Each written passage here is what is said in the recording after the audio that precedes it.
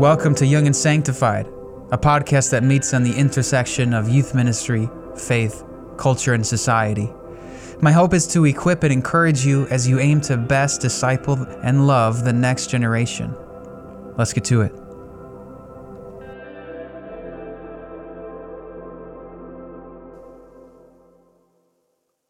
Well, I am so excited today to be having a conversation with Dr. Chinwe Williams. Did I pronounce that right?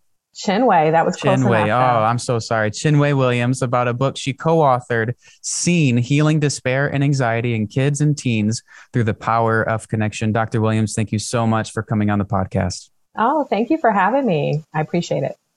Well, before we dive in today's crucial topic of mental health, can you share a little bit about yourself and your story and how you came to care about mental health so much? Yeah, absolutely. I always start with my family because, you've heard it before, I'm sure, Justin, 1,000 times. Your family really is your first ministry. So I'm a mom of two young boys. Braden, my oldest, is 10. My youngest son is Noah, and he's 6.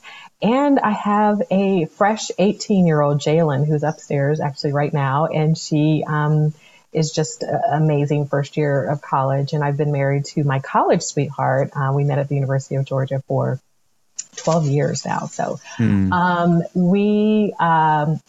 we're just like a family like everyone else with ups and downs. And so I always tell people when I talk to ministry leaders, church leaders, youth pastors, and parents that I am also learning as I'm, imparting information. Things shift in my own personal and family life that I think is so important to be authentic about, that, parenting and caring for the younger generation is not for the faint of heart. So that's the first thing. Professionally, I started my career as a school counselor.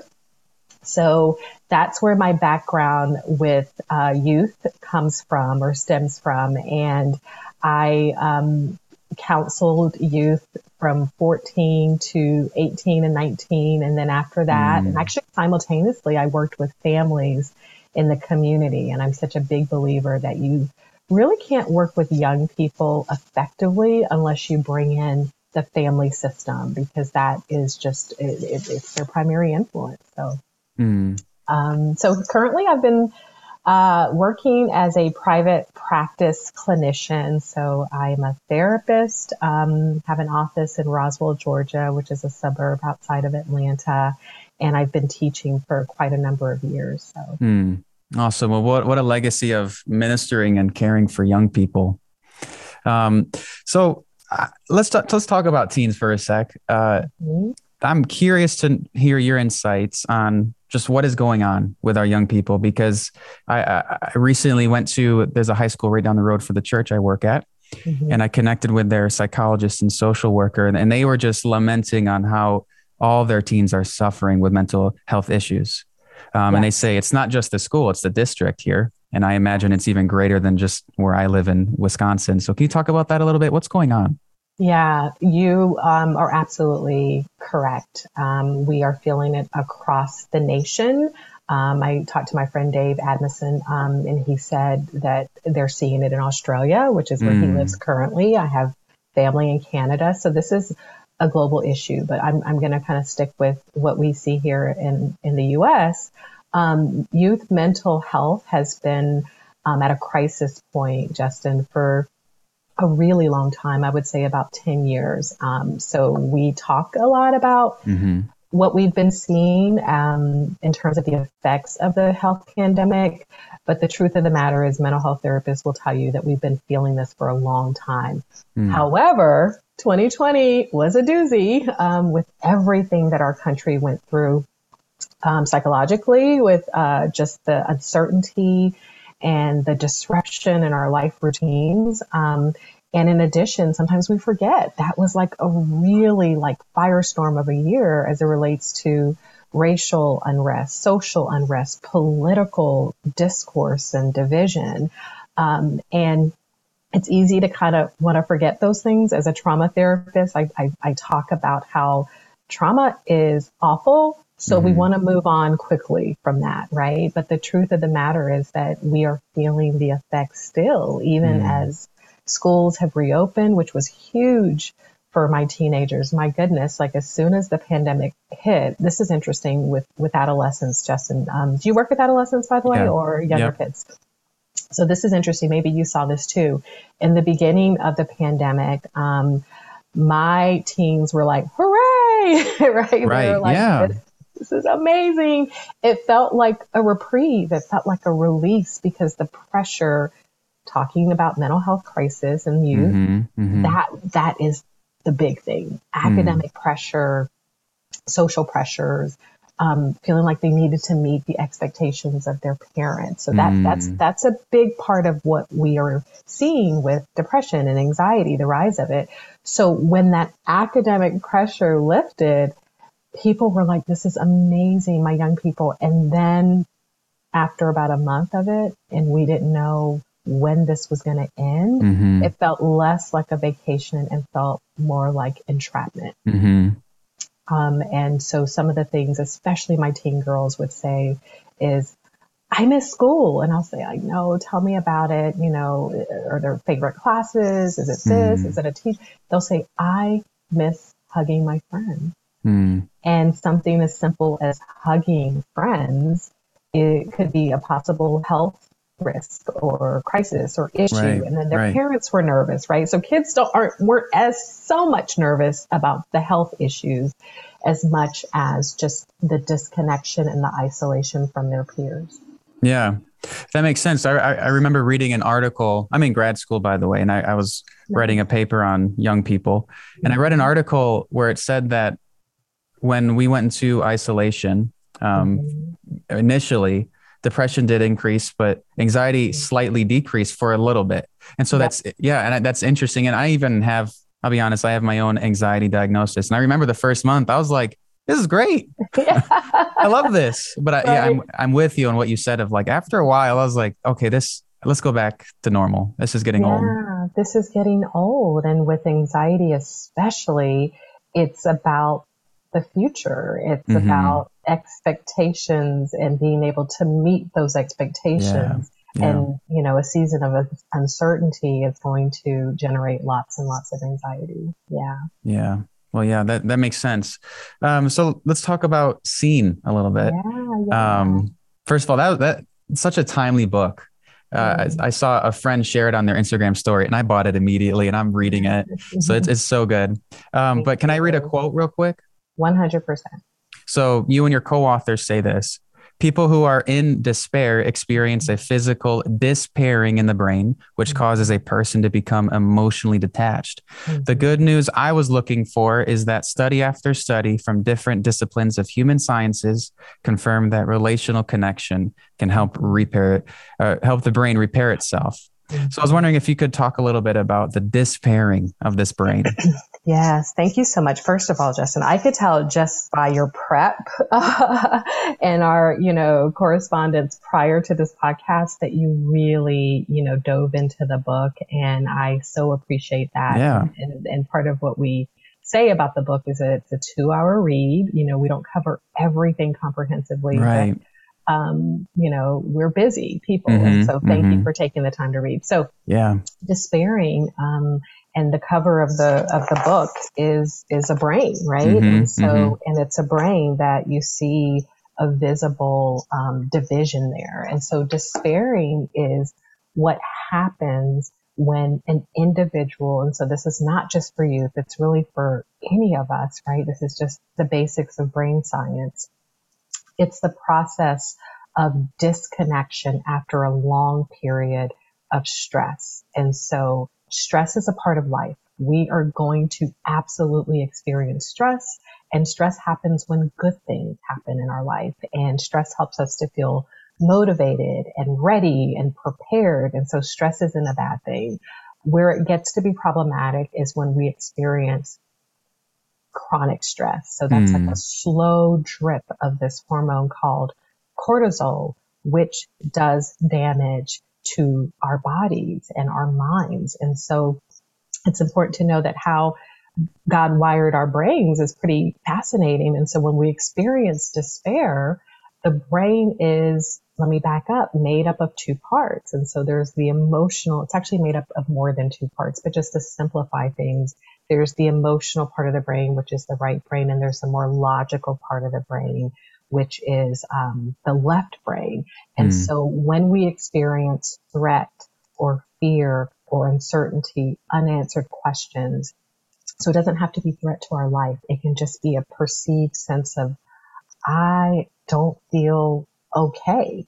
And if that happens for too long, either because of heightened anxiety or levels of depression, what happens is we're not able to access both sides of our brain. Both sides of our brain isn't able to communicate effectively. And that's the way that we function. So in a healthy brain, we're able to process experiences and events in our life back and forth. So for example, let's say that and this is a very simple example, you go to see a movie that you're super excited about and everybody told you that it's amazing. And there was like a plot twist in your system. Your body wasn't really expecting something to happen, and something horrible and tragic happens. And let's say to your favorite character, right? Or in a horror movie, something scary jumps out. You feel it in your body. Most of us are going to be like, whoa, if it's something that we don't expect, the emotional part of our brain is going to be like, wait a minute, this feels really jarring. However, what happens pretty quickly when your brain is functioning well is that the logical part of your brain says, Justin, you're okay. Like you're watching a movie. Look, your friend is next to you. Your whatever, your girlfriend or someone that you feel safe around is right here. We're watching a screen. These are actors, right? That happens all the time. And I can give you a number of examples of how our brain goes back and forth. During despair, you aren't able to access that logical part of your brain. And so we write this in the book. And when I do talks, it's really important to kind of illustrate this. Sometimes when you ask a young person, like who's been in despair, how are you feeling? They'll say, I don't know. And part of that is because they aren't able to access emotional language. Oh, interesting. Because that is in the logical part of the brain. Yeah. Yeah. So that is, again, an oversimplification, but we have found, my co-author and I, Will, have found that when we do have these conversations with ministry leaders, youth pastors, parents, it's really kind of eye-opening, right? So that's why we can't even really argue with someone effectively who's in fight or flight, because they're not going to be able to pull the logic out. They're just going to be like, I'm just mad at you, right? You want to give people a moment to, from a brain science perspective, have both sides of their brains be connected. Yeah, that's interesting. That's a helpful tool for at least me, saying what you just said of, when you ask a young person, how are you feeling? Or even like, I imagine like, how was your day or something?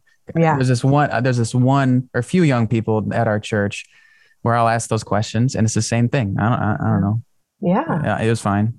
Yeah, that's exactly right. And some of it, honestly, from a developmental perspective, and if you're talking about, a specific gender, so males in particular, we just don't do a good job of socializing them to even be able to name what it is they're feeling. Amen. Right? So that is a big part of it. And then the other part of it is just depending on the household that you grow up, feelings may not have been highlighted or seen as important or seen as even necessary, right? Like you're not allowed to feel. So a huge part of this movement that we've been seeing, not just with therapists, but with ministry leaders and educators, is providing our young people with emotional language. So for your listeners, emotional literacy, go look it up. It is so important. So when you see something like a feelings wheel, which we talk about in the book, and it's actually being sold almost everywhere now, and parents love it. I wish I had a graphic of it. Maybe we can, put something in the show notes, but it's the visual representation of so many feelings that we as humans experience, but don't often identify or recognize or even can name. And Justin, this is a little bit off topic, but this is so important. Research has, shown us that we are able to reduce our anxiety, reduce levels of despair, find that reattachment and connection when we name our emotions. Oh, interesting. Hmm. That's Yes. fascinating. I need to get one in my office then. It's a good one. I'm trying to figure out what page it is in the book, but it's a good one, and I have one in my office. I wish I brought it. It's Hmm. I use it. I work with adults as well. I use it with Hmm. adults. I use it with church leaders. I use it with corporate people, and it's helpful. Hmm. So do you think people, I didn't prep you with this question, so we can move Mhm. on if you want, but That's do you okay. think, so when adolescents and young people, when they grow up without joining the two halves together, do they ever grow out of the dispairing, or is that something they have to intentionally work on? Yeah, that's such a good question. You do. Your brain isn't going to stay in a perpetual state of despair. It can Okay. go back to it. Like that's not going to happen, which is the good news. Mm-hmm. The better news is that there needs to be some intentionality so that you can learn the tools to either prevent, mitigate, or reduce the high levels of despair. So if we're being honest, some people suffer from despair and depression because of genetics, Mm-hmm. right? And brain Yeah. chemistry.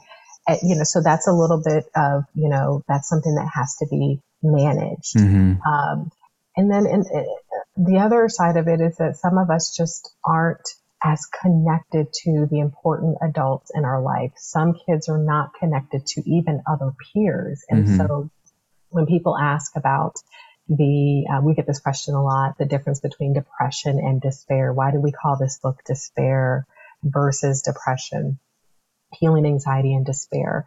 The reason is depression is a clinical diagnosis that not everyone will ever experience. But I believe that most of us as human beings will have moments of despair. Mm-hmm. And despair, again, is that disconnection. That's what's happening in the brain. But what's happening in real life, in the Mm-hmm. spiritual world that we live in, is feeling disconnected from other people, which Mm-hmm. can cause disconnection within ourselves, and then a feeling of hopelessness Mm-hmm. and desperation. So that can happen without being depressed. That can happen Mm-hmm. outside of a clinical diagnosis. And so just to go a little deep here, and I don't want to alarm anyone, but we're having this conversation about mental health, so I want us to be real. An estimated, I believe, 3,000 youth die by suicide every year in our country. And so I believe that the reason for that is not that they intend to take their own life. Mm-hmm. The reason for that is that they are in a state of despair where they feel so hopeless and so desperate Mm-hmm. and disconnected. So in that moment, if someone were to call Justin or text and just say, "Hey, dude, I'm thinking about you. Mm-hmm. I love you. Want to grab a coffee tomorrow? Do you want to, hang out? You want to do a game? Whatever." Um, Yeah. my guys my adolescent guys are like on Discord gaming all the time, right? Mm-hmm. But I'm Mm-hmm. telling you, that's probably what has kept them okay during the pandemic. So I'm okay with Yeah. that. Just making that connection that throws somebody out of despair and like it makes them think. It Mm-hmm. kind of activates that more logical sense. And for adolescents, that social peer connection is so Mm-hmm. critical. So, going back to your question, I do think it's something that can be helped. I think we teach as therapists coping skills to be able to manage levels of despair and anxiety. And it really does help to bring another caring adult, another caring peer into the equation. Hmm. Gotcha. Okay, that makes a lot of sense. Um, so can we talk a little bit about some repairing tools and old Yeah, tools? yeah. So in the first chapter, you title it Old Tools, which I found really fitting. I liked that. And throughout the book, you connect with that concept of, talking Mhm. about avoiding cliches, for instance. I hate cliches, let go, let God, Mhm. and all that stuff. Oh Pray gosh, about it. yeah. Can you talk a little bit about, like, what are these old tools? And I'm curious to hear, like, how did we get here? Because as I was reading it, I was just like, Mhm. man, it seems like we're so unempathetic towards people and towards young people. So we Yeah. could talk about that a bit. Yeah, I'm so curious. Can I ask you, like, how are you? So how are you seeing that? Like the lack of empathy towards young people? Yeah. Just give me an example. I'm curious. Like in the book or just in real life? Just in real life. Yeah. Like what you Okay. Yeah. Well, I've just seen young people, whether it's just like, hey, I'm really struggling with school, or like school's so hard or whatever. Well, back in my day, I heard a conversation where an older gentleman talked about like he lived through the Vietnam War and all that stuff. And, you kids are so spoiled and this, that. It's just completely discredited the suffering that this young person was feeling. And I think that happens a lot unintentionally, but, my generation's lived through, 9/11 and now a pandemic, and we don't pay attention to that. No, we don't. I'm so glad you shared that.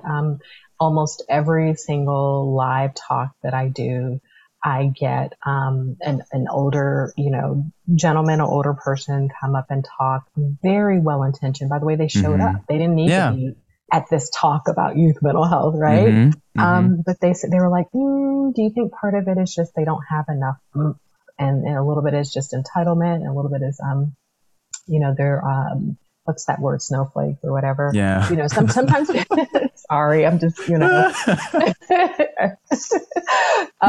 I hear all forms of things, right? Some of them gentle, and then some of them a little bit harsh, like pull yourself up, get over it, life is hard, that kind of thing. And so the old tools that we, reference are things that, our mothers and fathers and our, the generation prior, our grandparents used to say, which by the way, worked with us or the previous generation. Like it was what they did in that culture. So Justin, have you ever heard, do as I say, not as I do? Right. So that is an old tool. That is a tool that was used to keep kids, some people would say, in place. The parents that said that would say, keep kids safe. Don't pay attention to me. Pay attention to what it is that I tell you, just like kids should be seen and not heard. I still work with adults who remember their parents saying that. So what does that, what are the implications of that? Kids should be seen and not heard. If you're a 45-year-old, you're probably not talking about your feelings, but here's the most important thing. How then are you parenting your kids if that's what you've heard? And so Will gave for those of you who aren't familiar with the book, Will, my co-author, gave a great example of, as a youth pastor who is amazing and everybody just loves Will, he used some old tools, right? And as a parent, sometimes I use old tools, even though I know that it doesn't always work. And so that's the piece of it, is that for some kids, being heavy-handed, lecturing, saying you're not using your potential. By the way, think about that statement. I want you to meet your potential, and right now you're not doing it. We don't realize, I've heard people say that is probably the toughest thing that their parents or their teachers or their coaches have said. Interesting. Wow. Because they're already beating themselves up. Yeah. And that's the thing to know about this generation, the younger generation, why it's so important, Justin, to have empathy, is my youth and college students that are the most anxious are also the kindest, the most conscientious, the hardest on themselves.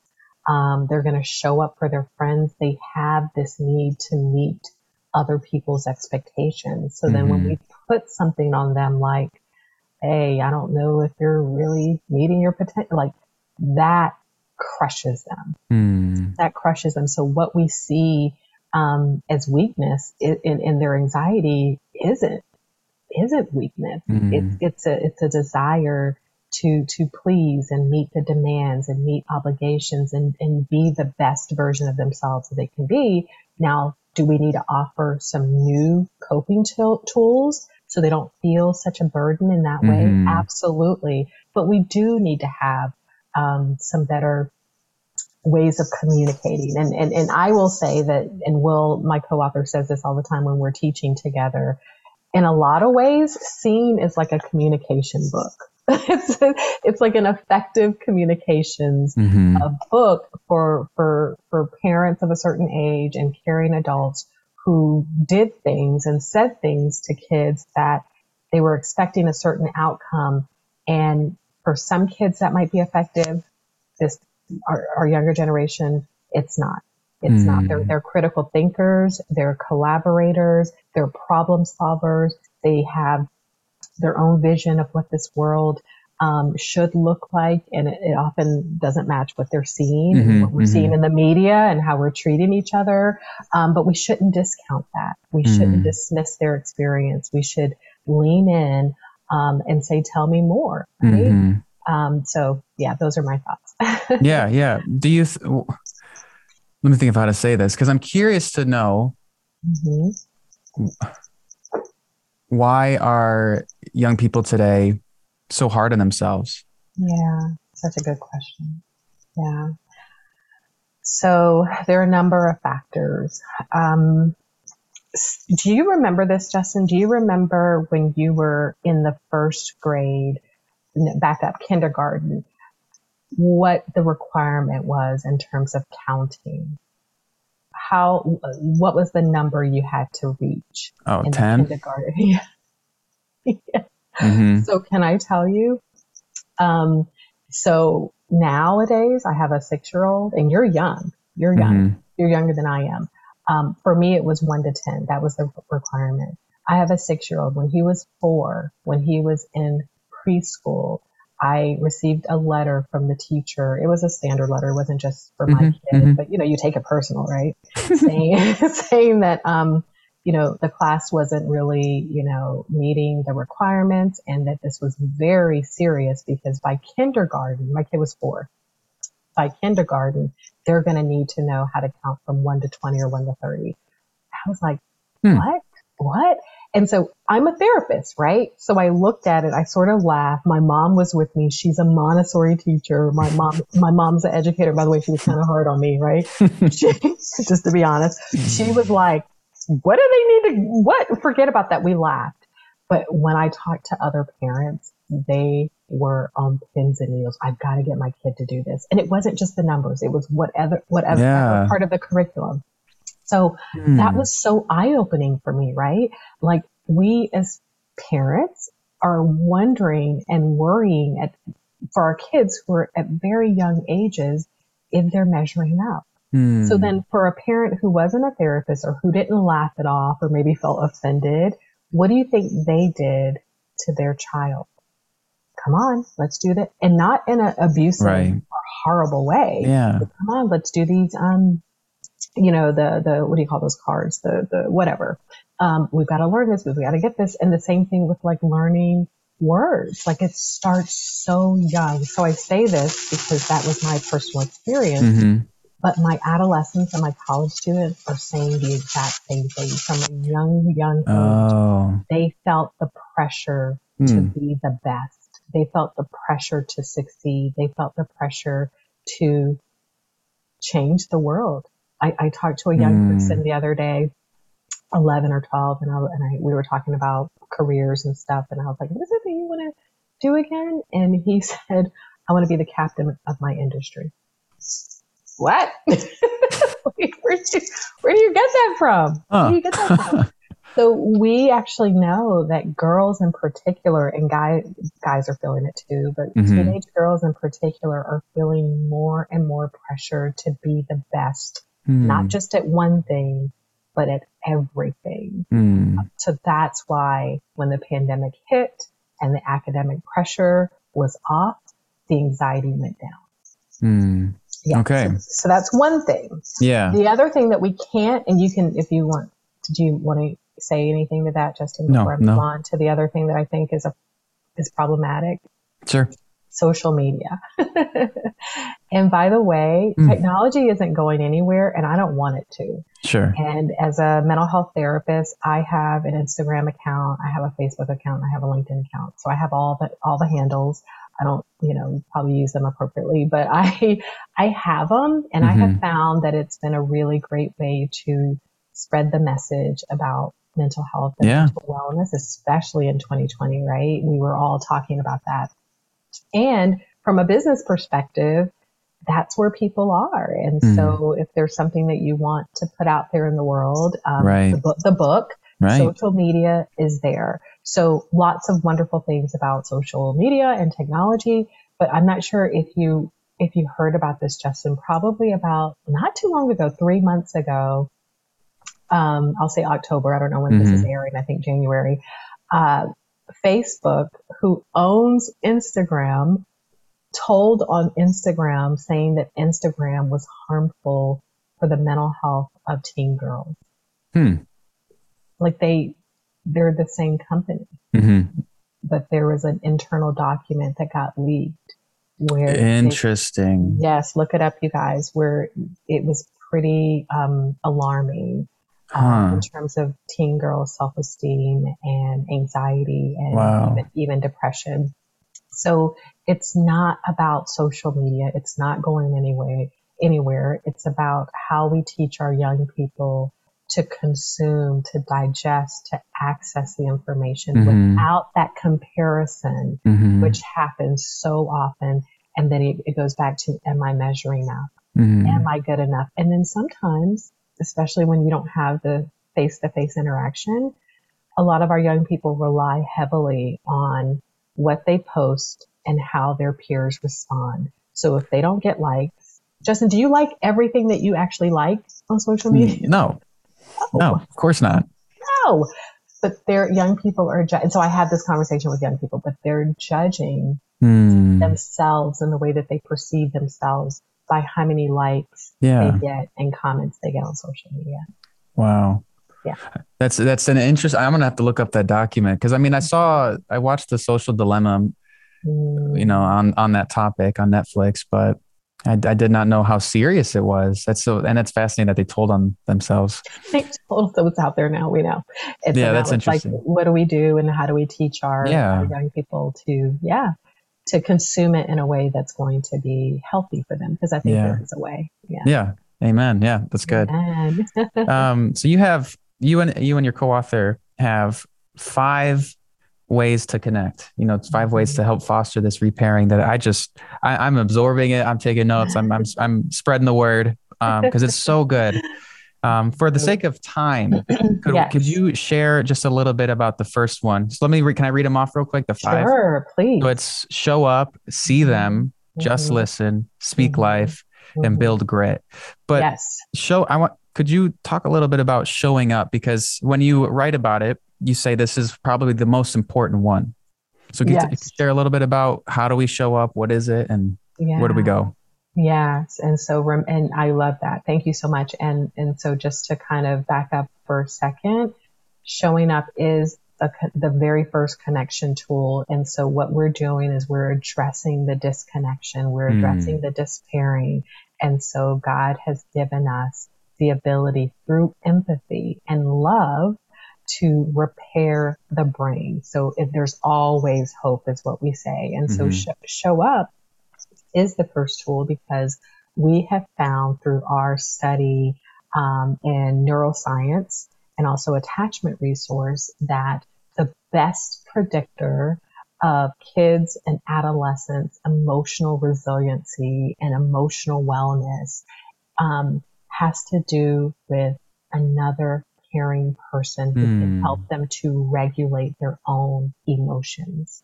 So if you think of high anxiety and what that looks like, and Justin, I love that you were so open because that's another thing that I preach to ministry leaders and youth pastors is we've got to be open with our Hmm. struggles. So people look at me as a parenting expert. I'm like, no, no, no. I have read a few books Hmm. and I've tried some things that have worked and I've also messed up, Hmm. right? I've also messed up. And let me tell you how, right? And let me tell Hmm. you, what Hmm. you can do differently. So I think that's so Yeah. key.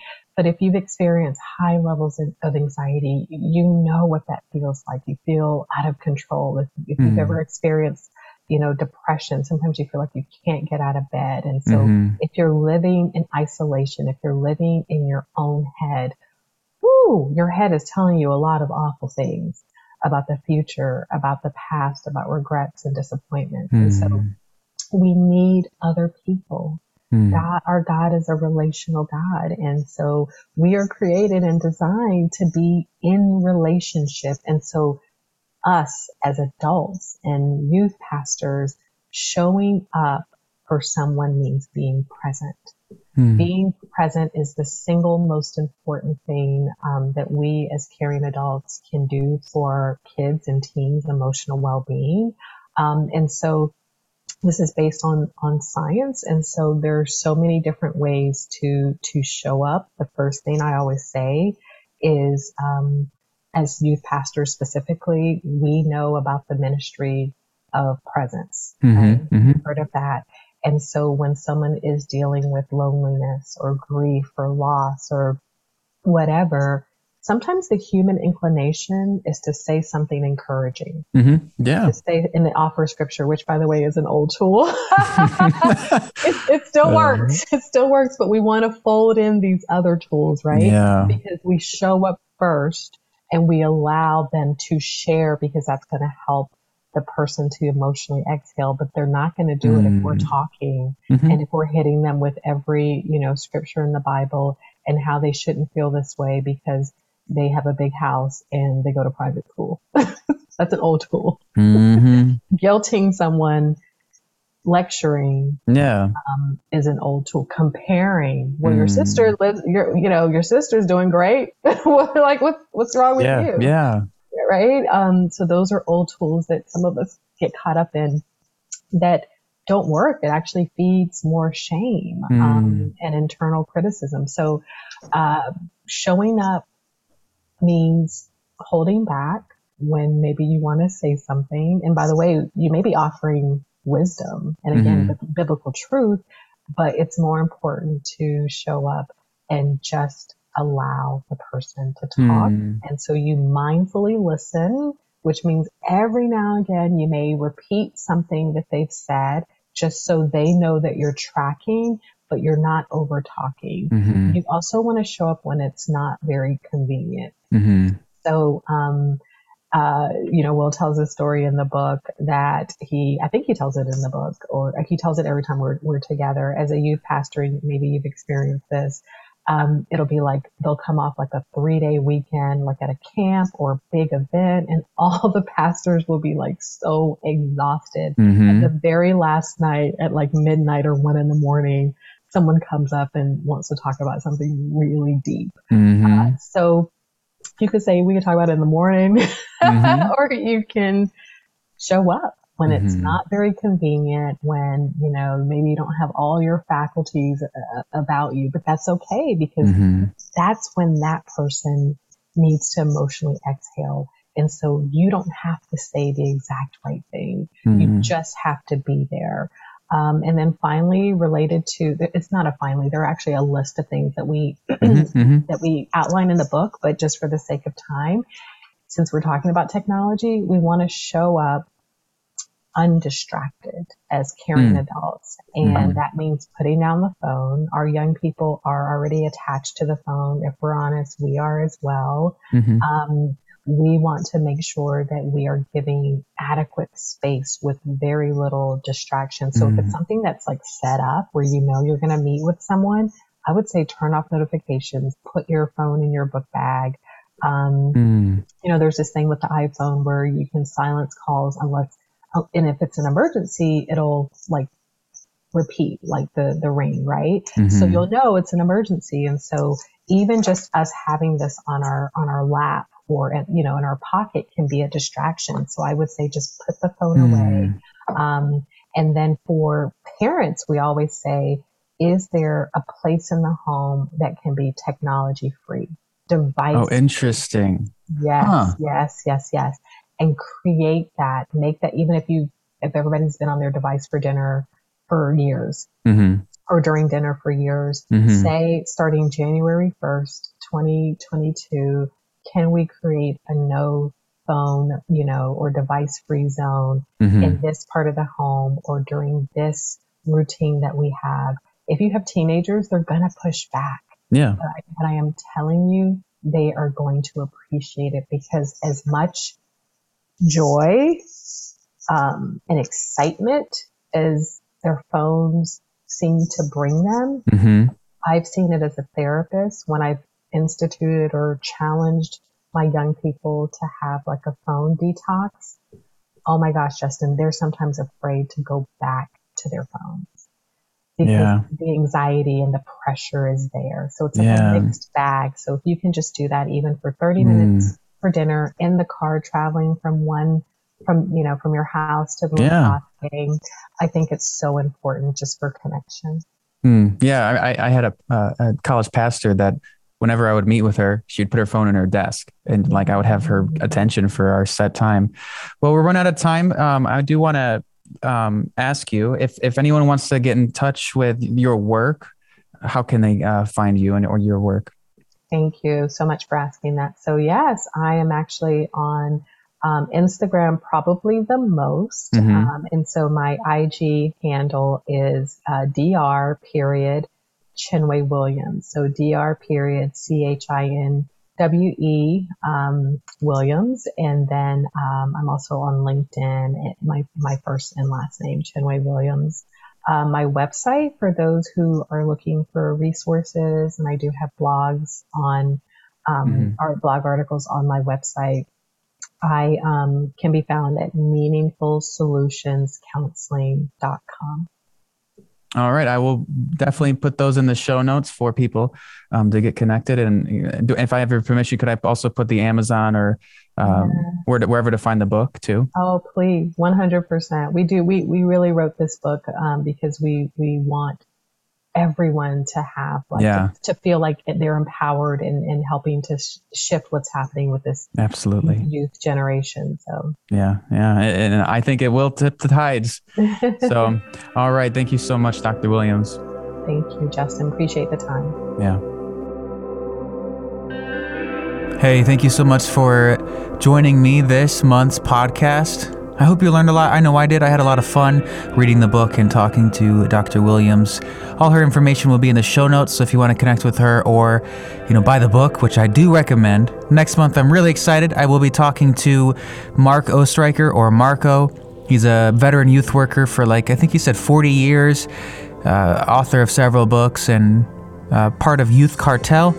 And we talk about pastoring transgender youth. A crucial conversation that needs to be happening in the church, and I hope you find it helpful and listen to it next month. And hey, if you like this podcast, give it a good review and send it to a friend. Seriously, I want to help leaders out there in learning how to have hard conversations and learning with me. All right, see you next month.